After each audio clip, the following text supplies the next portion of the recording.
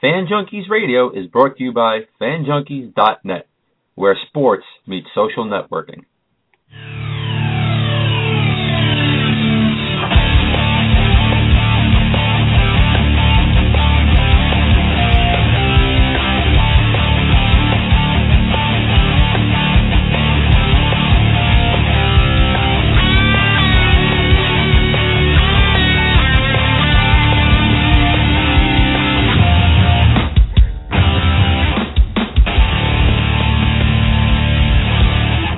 Good afternoon, ladies and gentlemen, and welcome to another episode of Fan Junkies Radio.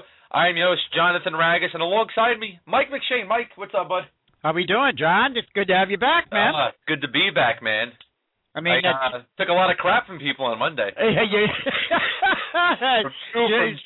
from Ray Blanchett over at the WIFL. Well, Jim and I tried to hold things down. You got to know that's going to happen, man. I mean, you know, you miss, and well. You know, it's kind of like when the substitute teacher comes in. You know, we're going to have to. You know, we got to talk bad about the regular guy. Well, as long as nobody throws pencil erasers at my head, then we're good.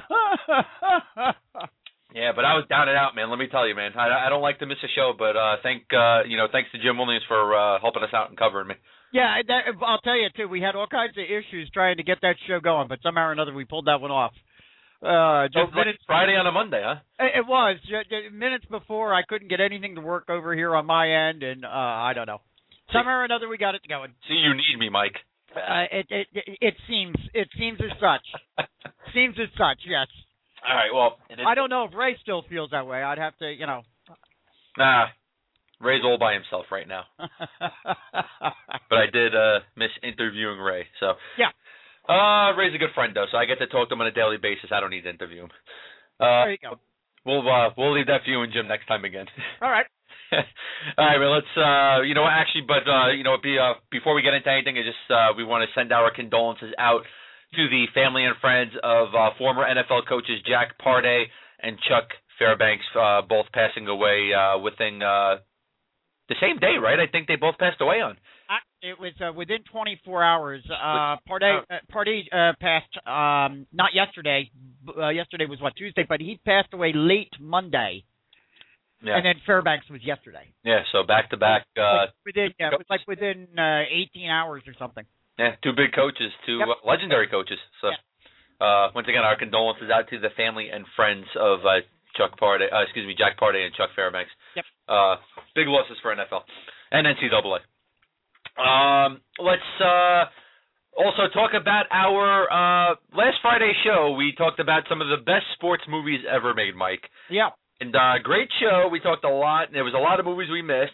But we listeners. We had a tremendous listenership on that show. Oh, it was amazing. It was a great show. Loved it. And our listeners loved it. Great numbers. But the people voting, that's what we're talking about now, is you have to get on and vote. You have to go to FratHouseSports.net. We set up a poll system there, and all you got to do is go and, you go to the baseball category inside the article, you click which movie you like, and you vote for it. Do it the same thing for football, basketball, hockey, boxing, and other. Some great results are going right now, and we're going to announce them on what, Monday, Mike? Friday. This Friday.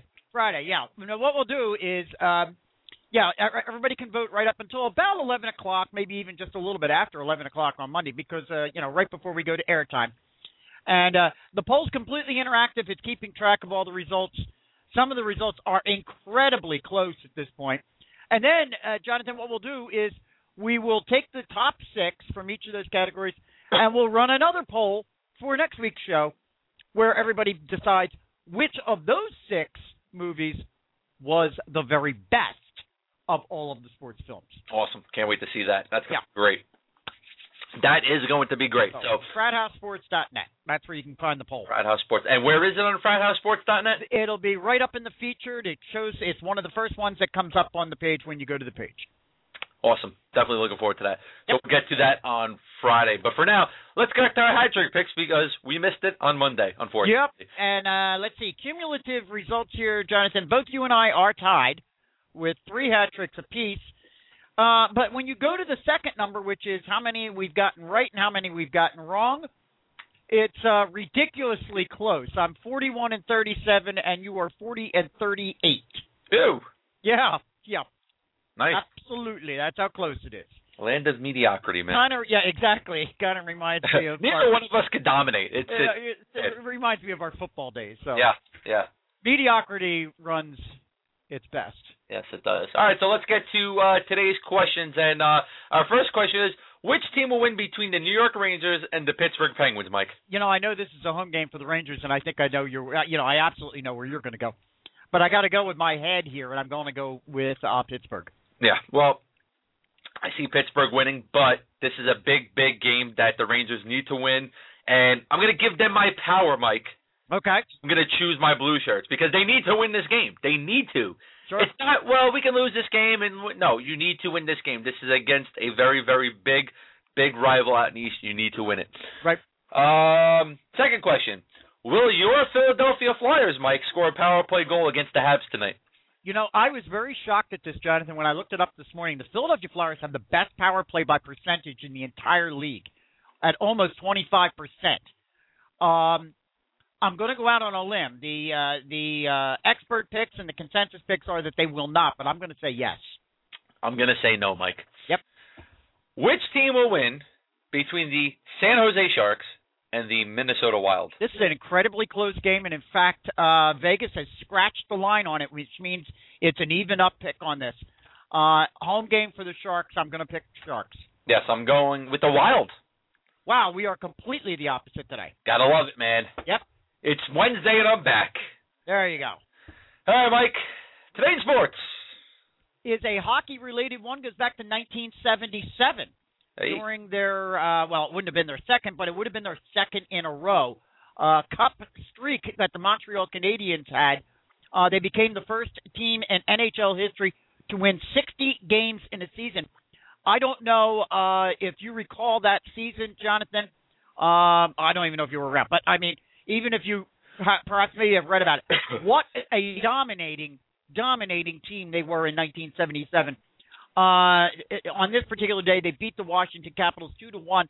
They ended their season that year with a record of 60-8-12. Wow. Yep, absolutely dominating. They went on 3 years in a row where they won the Stanley Cup, 76, 77, and 78. Wow, cool. Gotta love today in sports, man. Yep. But let's stay with the hockey trend real quick here. Today is the NHL Trade Deadline, done at 3 p.m. Eastern Time. So far, no trades yet. We did have a few trades, though, over the last few days. Recent one was Ryan Clough of the San Jose Sharks going to the New York Rangers last night for 3 draft picks. Today, though, so far, only 2 waiver claims. Winnipeg claiming Mike Santorelli off waivers, and your Philadelphia Flyers just claiming Adam Hull off waivers, Mike. Oh, okay. But nothing yet. We have a lot of rumors, though, going around. Just real quick, Jonathan. Adam Hull, defenseman? No, winger. Oh, really? Okay. Yeah. No soup for you, Mike. Well, we need... Yeah. Curtis Foster, though, defenseman, did clear waivers, so Philadelphia didn't take a waiver on him. Okay. So Adam Hull is going to most likely fill that void left by Max Talbot after he broke his leg, it was the other night? Correct. Yeah. Correct. Okay. All right, but we'll see what happens. We will be breaking it, and we also are following it on Ranger Nation at nyrnation.net, and you can also follow Ranger Nation on Twitter at nyrnation. Yeah, you got all your Twitter accounts open over there, so you're following everything as we see. Oh, yeah, we'll break it. I will cut you off today, Mike, to break a good trade. Oh, you wouldn't mind doing that at all. No, not at all. It's fun. It's fun. But to make you happy, let's get into some NCAA talk because we have a lot of it. Yeah, we do. First, let's talk about this, I'm just going to say it. The university and the coach alike, they're ass clowns. Let's talk about these ass clowns today, and that's Rutgers University firing basketball coach Mike Rice after a videotape aired showing him shoving, grabbing players, throwing basketball at players' heads, using gay slurs during the practices, and just really terrorizing these players.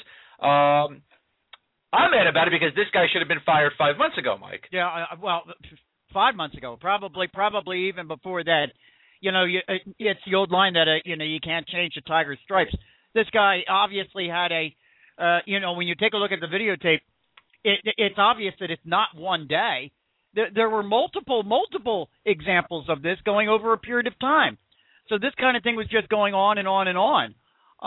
So I'm sure that it probably, there was probably cause to can the guy well before even 4 or 5 months ago. It's just, I don't know, man. I watched the video. Mm-hmm. We listened to the comments today because he was speaking out on, I think that was ABC. It was Channel 6 News right here in Philadelphia. It's just disgusting. I'm sorry. You know what? I read some of the Twitter comments last night from LeBron James and from Drew Holiday and all these other guys, and all these guys said, I've never, ever once had a coach do any of this type of stuff to me. It's not... basketball player, I have never interacted with a head coach that was this abusive. Yeah. And it's not like we don't have precedent. I mean, there have been numerous coaches in the past that have done things that have been, that have been candid. I mean, when you start talking basketball, the first one that comes to my mind is one that I have a tremendous amount of respect for, but God knows the guy went over the line constantly, and that was Bobby Knight. I thought the same thing. And ultimately it caught up to him. Now, look, let's get it straight. Mike Rice is not Bobby Knight. So obviously there was a lot more tolerance for Bobby Knight's behavior over what this guy ended his, I think he's only been at Rutgers for 3 seasons so far. Yeah. He's had a losing record. This is not a guy that you're going to, oh my gosh, we got to keep Mike Rice around. He's so great a coach. I mean, you could have easily gotten rid of this guy without any issue whatsoever. Yeah. I think what's reprehensible here, Jonathan, and God knows we have seen far too much of this kind of thing in the past year and a half. What's really reprehensible is that the AD, knowing that having the information in his hand, seeing the videos in advance 4 or 5 months ago, did not do anything to act at that particular time. Which is why I said Rutgers is an ass clown. Absolutely, and what's even more reprehensible was that the AD and Rutgers Athletics knew that the story was going to break yesterday, and so what they did was they actually called the media, particularly local medias, in advance, had them come in, and they showed them the video in advance, and then tried to explain themselves before the story actually hit. Yeah. So again, that goes right to their the heart of their motivation. That really all they were trying to do was just hide it. And we've seen this far too often. I mean, you go to Penn State as the most recent example. It's the culture of sports versus academics. There we go. Yeah. It's a disgrace. It's absolutely a disgrace. Well, listen, the guy needed to be fired, but he was fired for the wrong thing. He was fired because of this video making the news. Correct. He was fired because it was good for business right now for Rutgers. It's damage control. That's all it is. He wasn't fired because of what he did to these players. He was fired because of the university looking like asses. There's absolutely. And again, I mean, this goes right to, as I said, exactly what the apparent motivation was, as we saw over at Penn State. Now, obviously, we're talking about two completely different types of violations. Well, yeah, absolutely. I don't want to give the impression that I'm comparing the severity of the violations. They're similar, but not. Yeah. But nonetheless, violations and what's the school attempting to do? The school, by virtue of its administrative decision makers, are not making the right decisions. Obviously, not the right decision to make here. Now, let me ask you this. Do you see the NCAA somehow punishing Rutgers now for this? I wouldn't say initially. Only because they let this go for so long, and basically the only reason why this has come to light and why this guy is now out of a job was because it made the news. Interesting question. Of course, we haven't heard. I think it's far too early to hear whether NCAA will, in fact, launch their own investigation into it. You would think that perhaps maybe they should. Mm-hmm. I think probably the better thing to do would be at this particular time, the chancellor or the president of the school should probably remove the AD. Yeah. Well, now, did the chancellor or the president of the school have a say in what happened with this, or was this all on the shoulders of the athletic director? And did they not know about this? Yeah, and that's where this might depart somewhat from the PSU situation, because in fact there's been no indication to implicate anyone higher than the AD at this particular time. Okay. All right. Well, we'll see what happens with that. We'll definitely keep everybody updated on that if we hear any more news coming out of Rutgers and the Scarlets basketball team over there. Yep. Let's talk about another ass clown coach here, Mike. FGCU's Andy Enfield signing a 6-year deal with the USC Trojans. You're not too happy about this, are you? I'm not, and I'll tell you why. Florida Gulf Coast University, and we've been talking about them now for the better part of, about 10 days.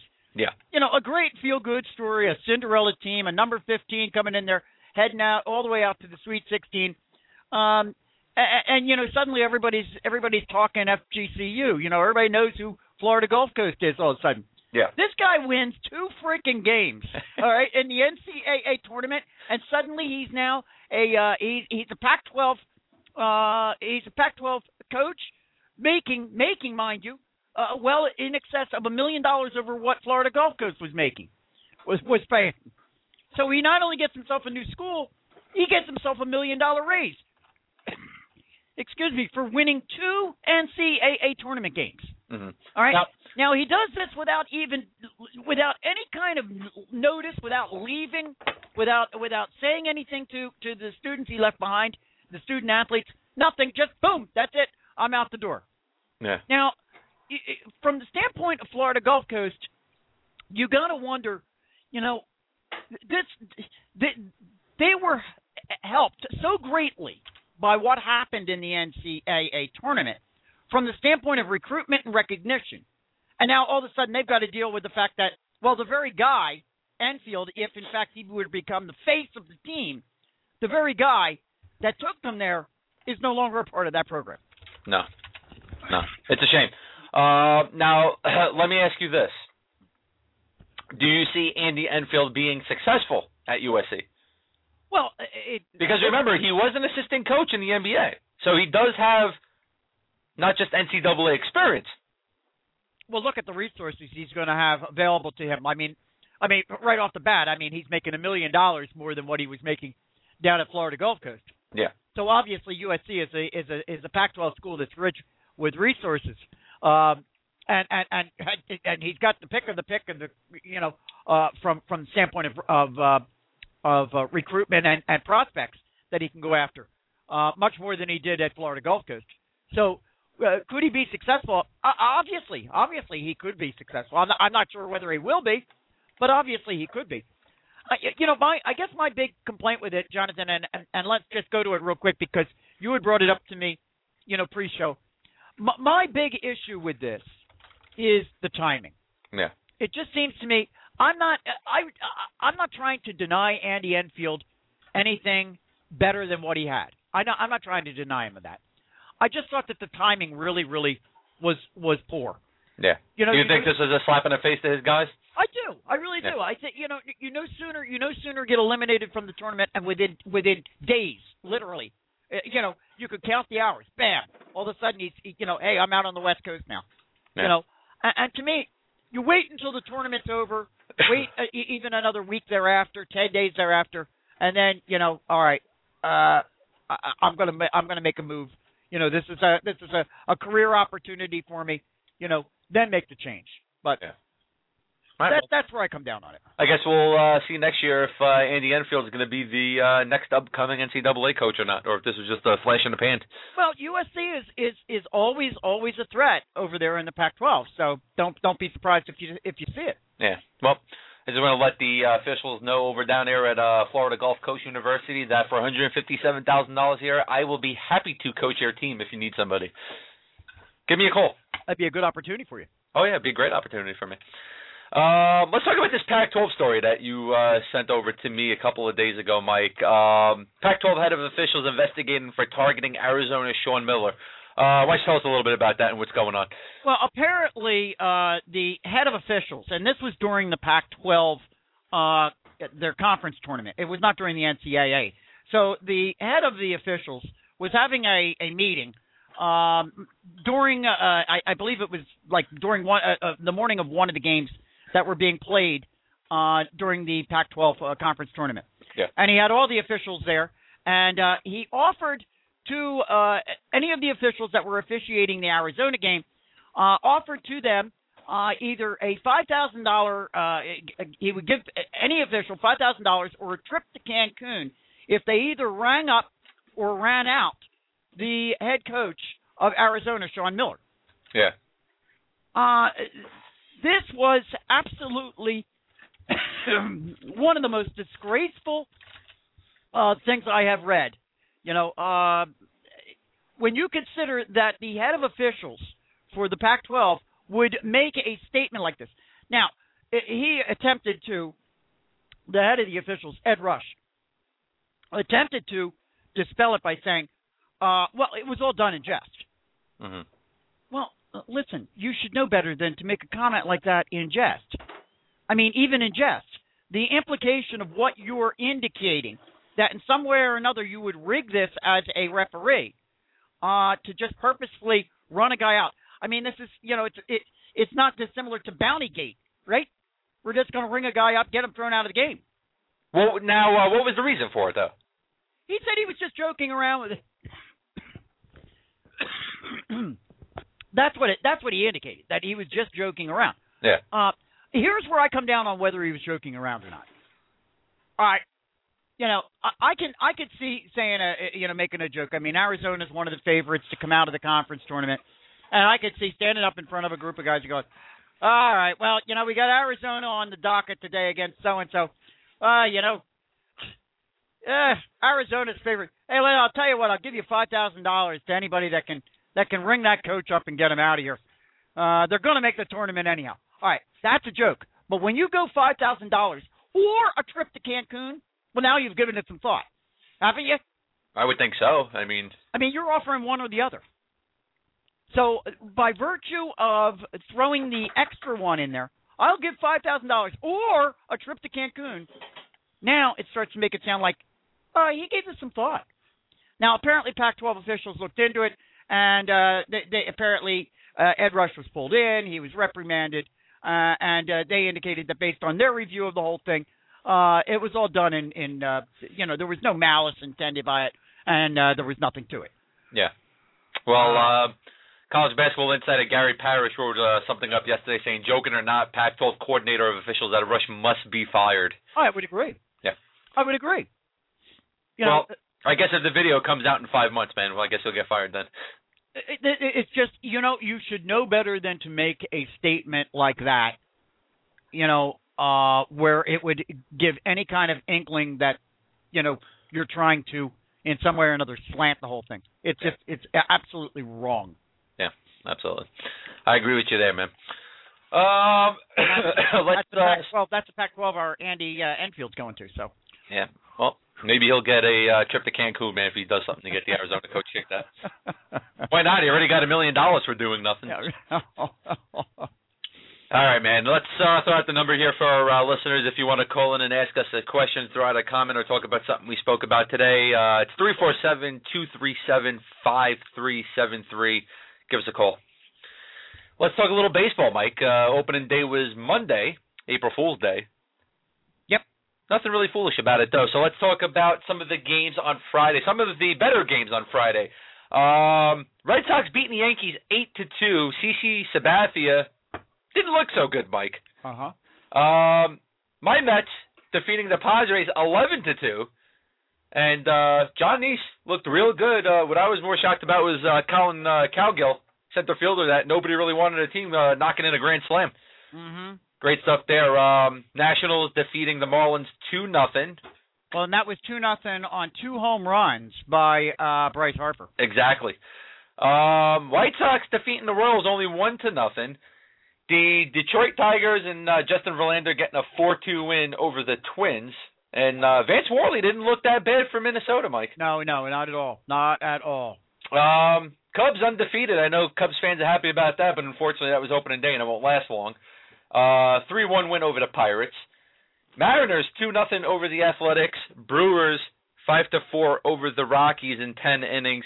The Dodgers with a 4-0 win over the San Francisco Giants. Clayton Kershaw not only tossed a shutout, but he hit a home run. Absolutely. Tremendous performance Tremendous performance there from Kershaw. Yep. Atlanta Braves knocking off your Phillies, Mike, 7-5. Did you watch the game? I did. There were some positives to take out of it. Chase Utley went one hit away from hitting the cycle. But that's not what you want your pitcher to do. Well, no. But yeah, the negative was, in my opinion, I didn't think Hamels had a very strong game. Well, 3 home runs he gave up. Yeah, not a very strong game. Freddie Freeman, Dan Uggla, and Justin Upton, who a lot of people said, not a good acquisition for Atlanta, but he looked really good on the field and in the batter square. Yep. So we'll see where things go today and see if we can improve on some of that stuff. Absolutely. Mike Young looked terrible over at third base defensively. Well, we'll see what happens, man. It's a different scenery for him, man, being stuck down in Texas for so many years. Yep. I'm sure he'll look a little better, though, throughout the season. Also, Diamondbacks beating the Cardinals 6-2, and the Angels beating the Cincinnati Reds 3-1 in 13 innings. Yep. Let's go over to yesterday's games, Mike, real quick. Yep. Orioles and Rays. I watched a little bit of this game. This is actually a real good game. Orioles now 1-0 in the season, 7-4 win. Hamill looked real good yesterday for the Baltimore Orioles. I think Orioles are going to do really, really good this year. I think they might duplicate last year's record, and a lot of people said that wouldn't happen, but I think they can actually do it, Mike. I'm holding on to it. I've got them winning the AL East. I like the Orioles a lot. Nice. I like that. Rockies had defeated the Brewers 4-1, so both teams now 1-1, splitting the series so far there. They play again tomorrow, I believe. Indians defeating the Blue Jays 4-1 on the official scoreboard. The Mets 1, R.A. Dickey 0. Did not look good yesterday for the Blue Jays at all. Cardinals 6-1 over the Diamondbacks. 7-0 Rangers over the Astros. Yu Darvish, first game of the season, almost pitches a perfect game, Mike. 1 out away. No, 2 outs it was. Oh, was it 2? Yeah, 2 outs. That's what I thought, too. I believe it was 2 outs away. Okay. I'm not sure who exactly got the knock. I think it was Gonzalez over at shortstop or the second baseman, but right through Darvish's legs.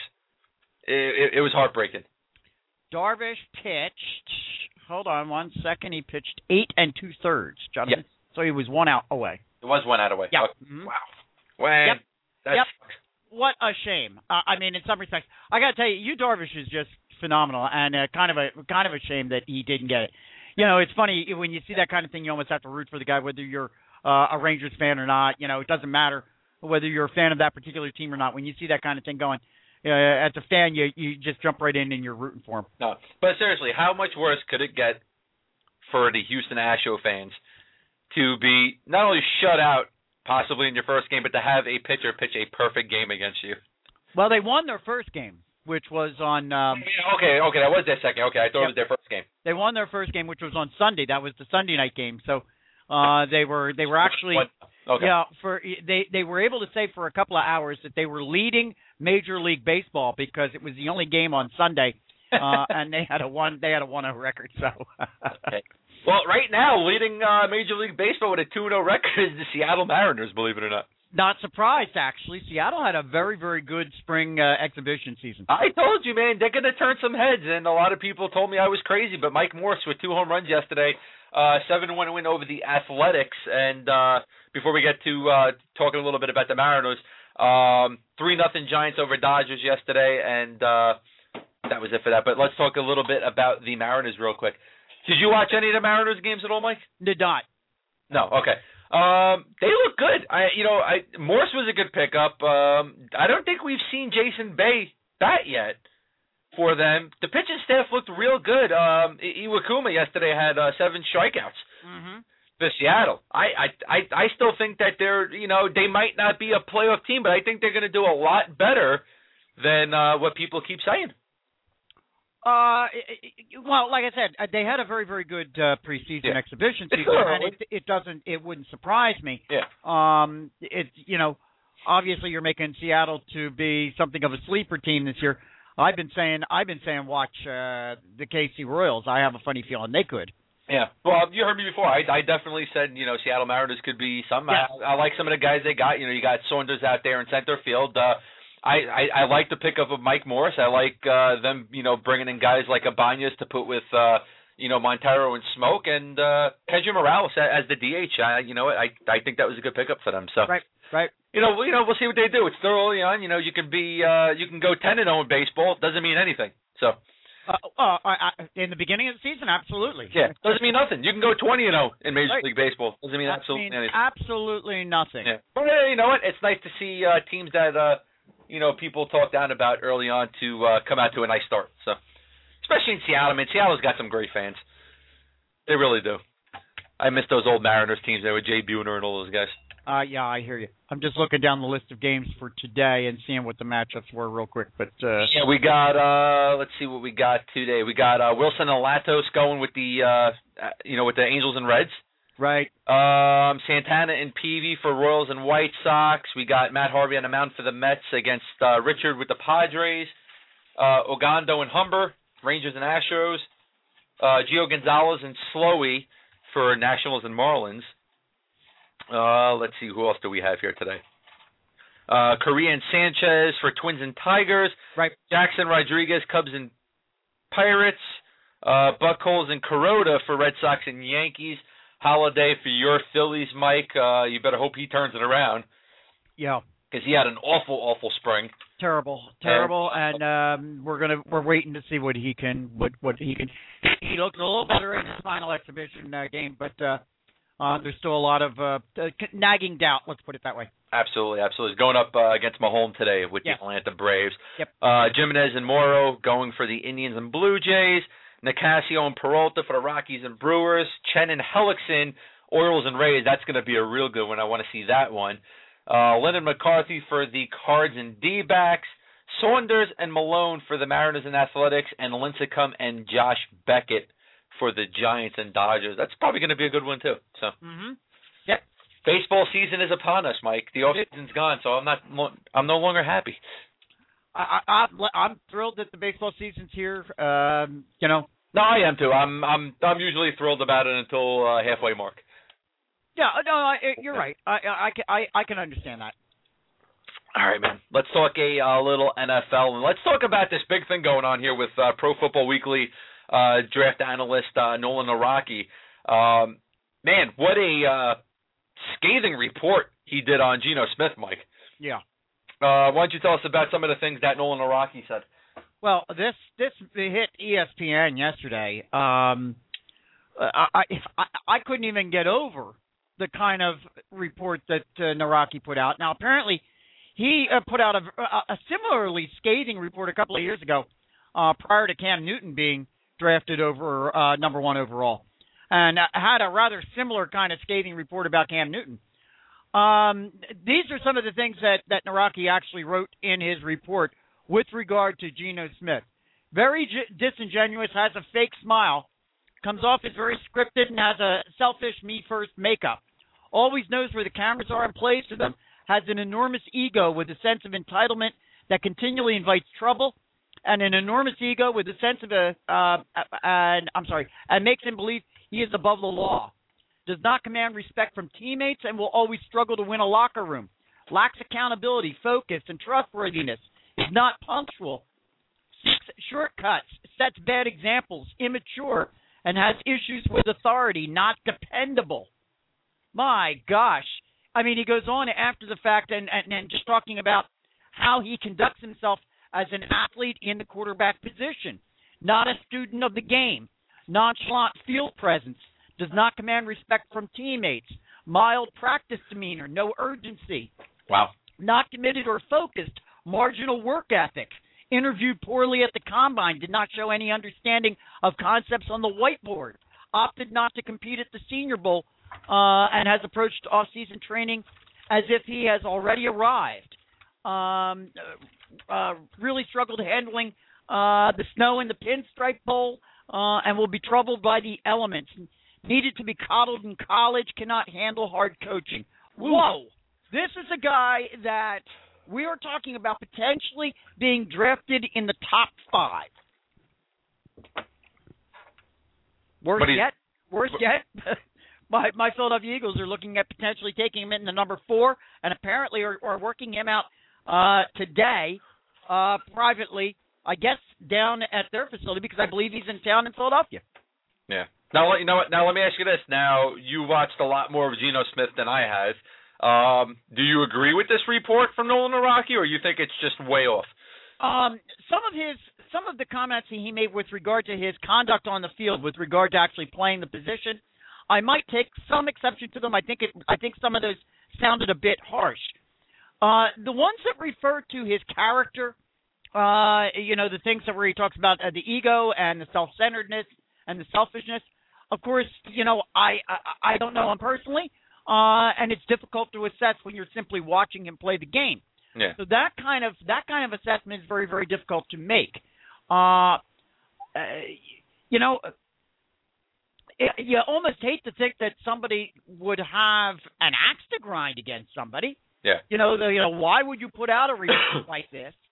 Naraki is considered to be one of an esteemed number of different scouts. This is a report that's available to any team that would be looking to take Geno Smith. Yeah. Now, do you think Nolan Araki actually knows Geno Smith personally to make some of these comments, or I would do you think he's way off? I would certainly hope that at some point or another, in order to make this kind of assessment, I don't know how he makes the character assessments.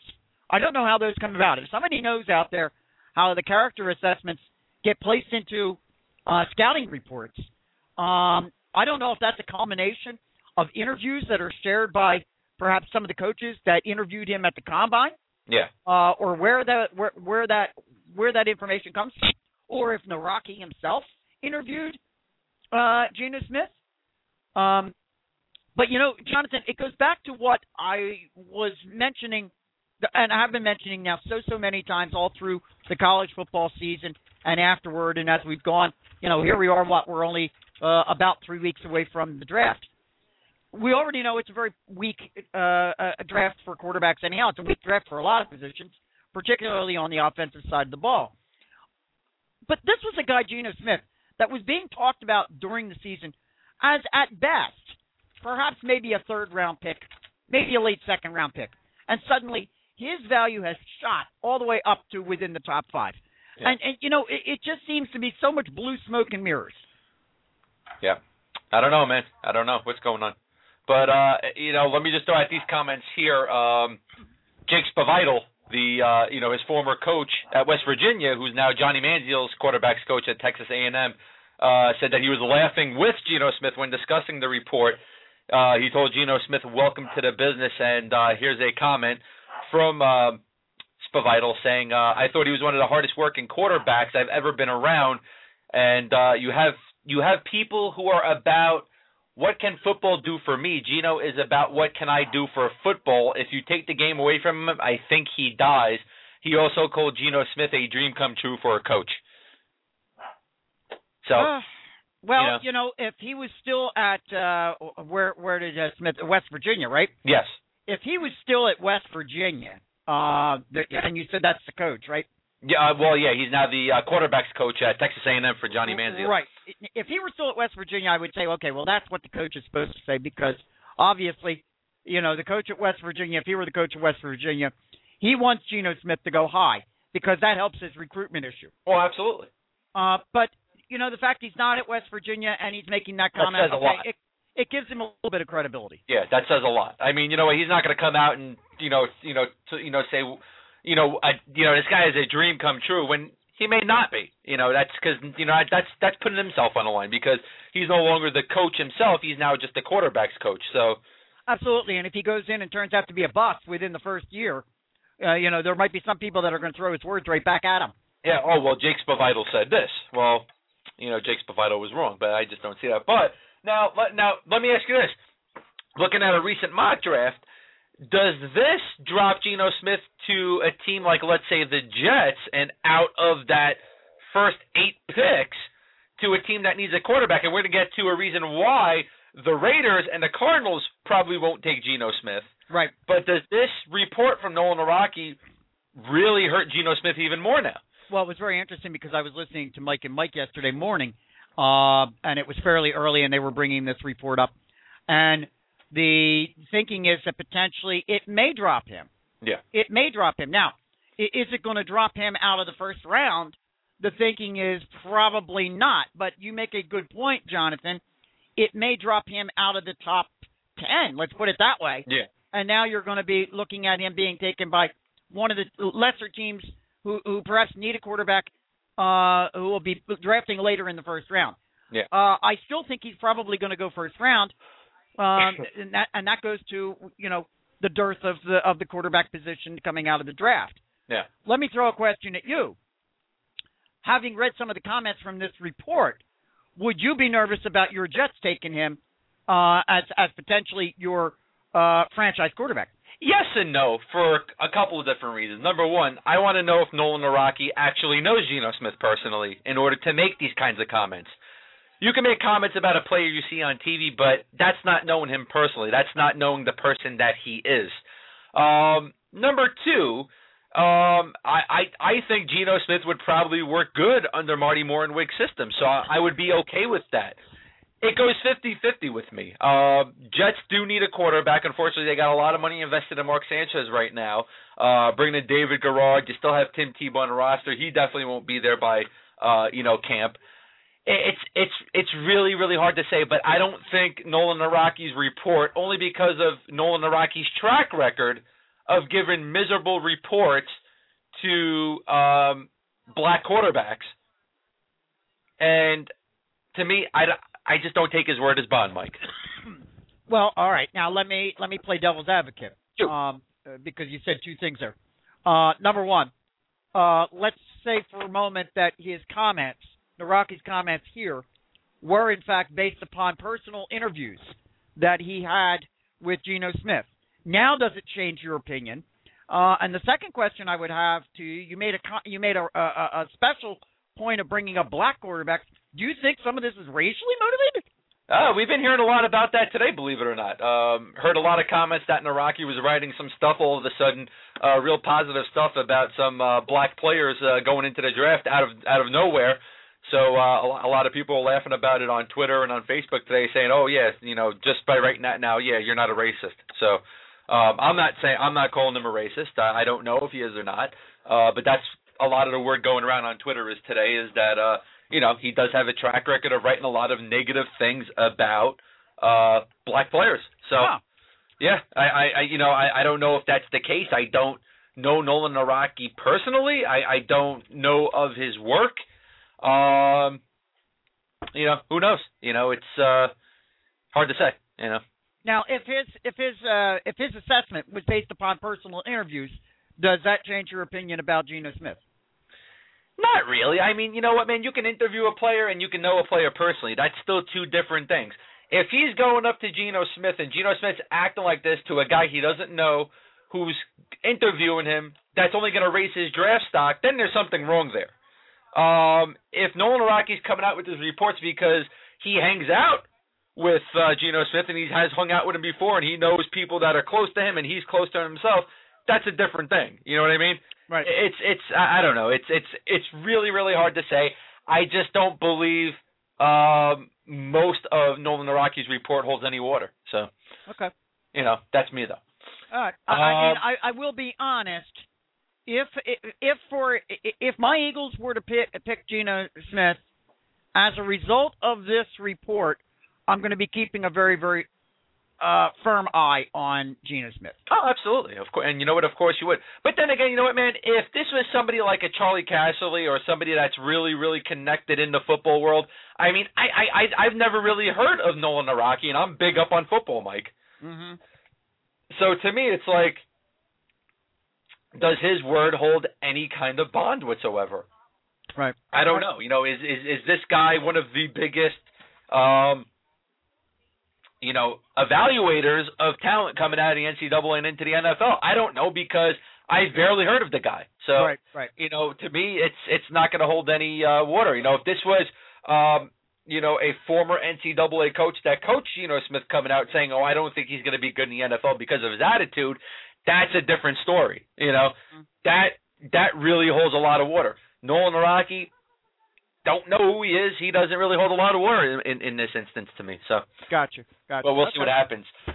Let's stay on the quarterback trend here. Let's talk about this real quick. Carson Palmer going from the Oakland Raiders to the Arizona Cardinals.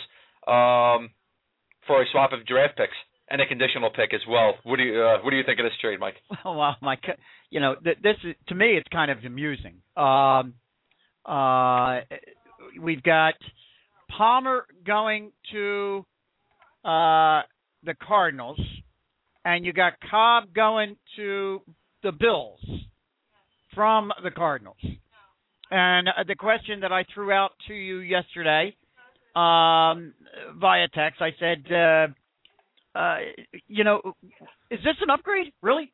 Is this an upgrade for either team? I don't think so. I mean, you had Case Palmer. Well, let's take a look at Buffalo for a moment. You're going to go from Fitzpatrick to Kevin Cobb. I don't know if I think that that's an upgrade or not. But stay with Cobb, if that was me. And over in the Cardinals, we're going to go from Cobb to Carson Palmer. To me, it's one of those things that make you go, Not only do you get Carson Palmer before, after you get rid of Kevin Cobb, but you give him a 2-year, $16 million deal. Yeah. Plus, you get rid of another pick. Really, a team that should possibly be rebuilding after losing guys like Kurt Warner and whatnot, you're going to bring in a 33-year-old quarterback and give him a 2-year deal? Yeah, it's a little pricey, wasn't that? That was a bit pricey, I think, for what they're getting. Yeah. And I think I made that comment to you as well. You gotta wonder. Let's go back to Cobb for a moment. Kevin Cobb was doing quite well there at the beginning of the season. We've talked about it many times before with Arizona. They were 4-0, were they not? At the beginning of the season. Yes, with Cobb. Cobb playing quite well. Then he gets injured, and then the team goes down. Gets flushed. Yep. Okay. As they jumped around from Skelton, and who else did they have in there? Some no-name quarterbacks as usual. So the question I have is there something here about Cobb that we don't know? Is he an injury issue? I don't know. You know what? You would know that better than anybody. You're an Eagles fan. You saw a lot of you saw a lot more Cobb than most of us did. Well, and in fact, really, we didn't. See, that's the whole thing. Yeah. Here in Philadelphia, we never really got a chance to see Cobb. Yeah. There were a lot of people that said that there were a lot of fans that still think that the Eagles made a mistake in moving Cobb. So we really don't know. We never had a chance really to see the guy play too much. Yeah. But I'm just wondering because, I mean, look, you start the season 4-0 with a guy, and he gets injured and he goes down, and he never really gets a chance to come back in the season to show whether he was capable of continuing that kind of progress with the team. And then in the offseason, you're moving him. And you're moving him for Carson Palmer. Yeah. And to me, it's befuddling. I don't know. It's just mind-boggling. It's not only that the Cardinals made this move. Let's talk now about the Bills' move. Yeah. And that's getting rid of Ryan Fitzpatrick after signing him to this monster deal. And you know that they're on tap for money now in that Fitzpatrick deal still. Then they bring in Kevin Cobb. Right. And see, that's what now, is that an upgrade? Well, see, I don't think so. No. That's just... If Cobb is an injury risk, Fitzpatrick is probably better at staying on the field. But considering he's so prone to throwing 6 interceptions a game...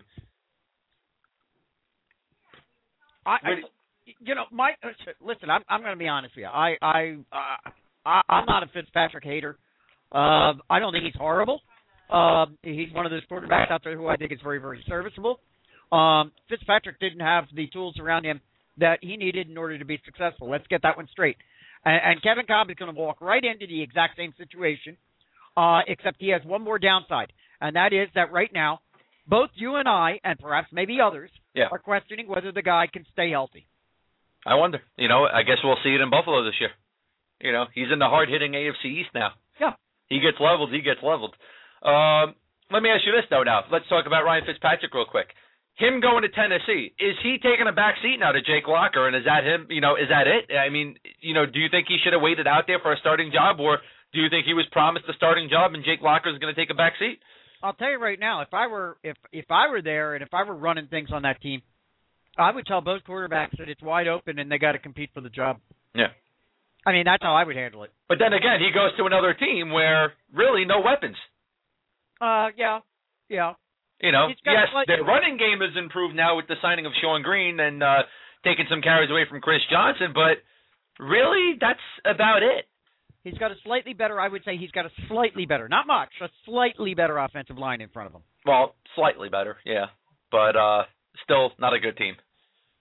So you go from one basement dweller to another, basically. So. Well, Jonathan, and in all three of the names that we've just talked about, Palmer, Cobb, Fitzpatrick, that's exactly what we've just talked about. To the land of mediocrity. Yes, we've talked about teams swapping mediocrity. That's what they're doing. And you just got to wonder whether, in fact, any of these teams are really getting any kind of an upgrade in what they're doing. I mean, it just makes you sit back and scratch your head. I don't know, man. It's insane what's going on right now. I got to tell you, man, I'm really looking forward to football season, right? Because I want to see how a lot of these moves are going to play out for all these different teams, including my Jets. I mean, there's just so many moves happening in the NFL. It's going to be hard to keep track of these players. You're going to see players making plays in these games. You're like, whoa, you know what? I totally forgot about that guy being on this team. Yes, I forgot. Yeah. No, I couldn't agree with you more. I am absolutely looking forward to. This is crazy because I mean, I'm actually looking forward to. Well, here I am. I'm in Philadelphia. We've got a new coach and what have you. So I'm actually looking forward to OTAs. I can't wait to see how things come out in those. Yeah. No, there's going to be a lot of competitions going around the league. Yep. But I mean, I'm going to be curious to see what the reports are with the way Chip Kelly runs things here in Philadelphia. I mean, I'm really going to be interested about that. Yeah. Absolutely. So you're absolutely right. It's going to be a compelling, and it's starting right now because many of these teams are already doing OTA workouts, or at least they're bringing their teams together. All right, I know the Philadelphia Eagles have. They started before anybody else, actually. I believe on April 1st, which was when? Monday. Yes. And now at least they're getting their teams pulled together. And I think some OTAs actually. I saw the schedule the other day. Were their team? I guess it's right after the draft. I think. Yeah, it's in May. Okay, it's right after the draft. Yeah, because we was talking to a current football player that we're expected to have on, and we have to reach out to him after OTAs. So. Right. Well, we got a deal in the NHL, Mike. Oilers acquired forward Jared Smithen from the Panthers. Who? Exactly. Okay, so far that's about it. Let's talk about another quarterback real quick. Tony Romo of the Dallas Cowboys. Cowboys quarterback has become the 15th player in NFL history to sign for at least $100 million, signing a $119.5 million 7-year deal a couple of weeks ago. Mike, what do you think of this? Absolutely ludicrous. This is absolutely ludicrous. 6-year extension, okay? I'm going to tell you, if I were on that team, if I were a couple of the Cowboys that perhaps had my contract restructured recently by Jerry Jones, I'd be pretty pissed. Look, I've made it clear, and I'm on record. I'm not a Romo hater. I think he's a good quarterback. I would take him on my team. Yeah, I've said that before. I agree. But I'm going to tell you right now, $108 million, extension worth $108 million, I think it said here. Total value would be $119 million.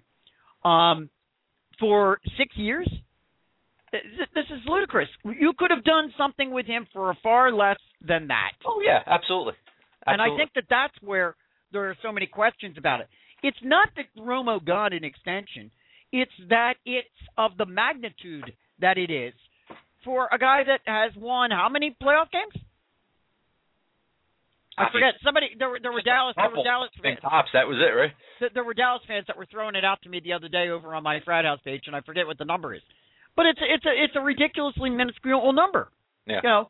And this is how this is like a reward. He won one playoff game. Everybody saying that's what I thought. That's what I thought. It was one playoff. That's what I thought it was. Okay. Yeah. Well, I didn't want to go and say it without having the facts right in front of me, but absolutely ludicrous. I'm blown away by it. I really am. I frankly, John, I think it's going to come back and bite them right in the ass. Probably, but you know what? It is Dallas, and a lot of things have bitten him in the ass, so we'll see what happens with that. But let's run down this list real quick, Mike. I want to throw out these names to you of players that signed for over $100 million in the NFL. Leading the pack, Calvin Johnson at $132 million, Mike Vick second at $130 million, Larry Fitzgerald $120 million, Carlson Palmer $119. So there have been worse deals for a quarterback. Donovan McNabb, $115. Drew Bledsoe, $103. Dante Culpepper, $102. Brett Favre, $100. Adrian Peterson, $100. Albert Hainsworth, $100. Mike Vick, yet again, $100 million. Mario Williams, $100 million. And Drew Brees, $100 million. So Tony Romo goes right in there, and he's right above Carlson Palmer, but just by $500,000 to take over that fourth place spot on the list. You mentioned 13 spots there, of which, as you mentioned them, I was just doing a tick list here. 6 of them were worth it, perhaps. At least they. Well, I'll tell you right now: Calvin Johnson. Yes. Larry Fitzgerald. Yes. Brett Favre. Yes. Adrian Peterson. Yes. Drew Brees. Yes. That's 5. There's one more. I forget who I said. Unless you put Mike. Well, McNabb too. Come on. I mean, listen, he didn't get you a Super Bowl, but the guy, he played his heart out. So. Okay, and then I had 7 that were absolutely not worth it over on the other side. Well, that's a lot of them. So, yeah. You know what? I guess you can't really knock the Romo deal when you look at some of these other deals to Culpepper and so. That's a valid point, my friend. That's a good point. You maybe we're being premature here. I don't know. We shall see what happens, Mike. It's going to be a very, very, very interesting NFL season. I'm afraid, however, it's going to hamstring that team. That's what I'm afraid of. Yeah. So I guess we'll see what happens. I'm already looking forward to it. I wish it was starting tomorrow. So. But why?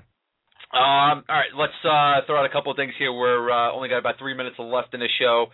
Last night's show, Mike, Wrestle Chat Radio, we had the privilege and pure honor to have joining us WWE legend George the Animal Steele last night. Right.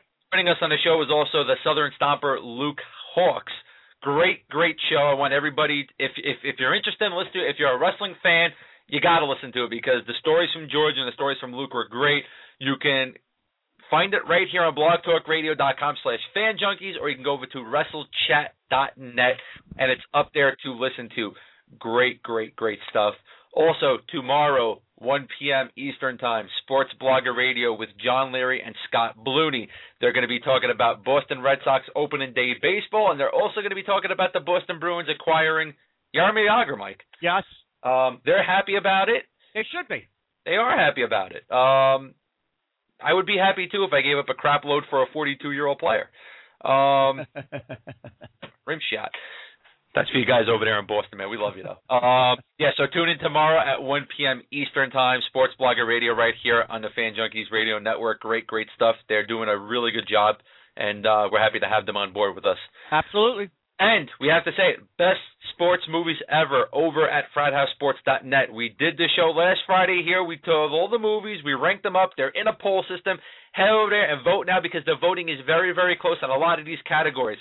We have baseball, football, basketball, hockey, boxing, and other. Please vote now. Voting will close on Friday, and we will announce the results this Friday. It's going to be great, so get over there and do that. Absolutely. Well, that's about it for today. We want to thank all of you for tuning in to Fan Junkies Radio yet again. Without you, we'd be nothing, and it's great to be back, and I'm glad I got to be here, and nobody was ripping me today and taking some shots at me. Oh, we did it quietly. No, you didn't, because I heard it. All right, so it's great. So, again, over there, FridaySports.net, and vote on the greatest movies ever, and we will be announcing them on Friday and also tomorrow, 1 p.m. Eastern Time, Sports Blogger Radio with John Leary and Scott Blooney. So for Mike McShane, I'm Jonathan Ragus. Thank you for tuning in, and we'll see you all tomorrow for Sports Blogger Radio. Catch you then.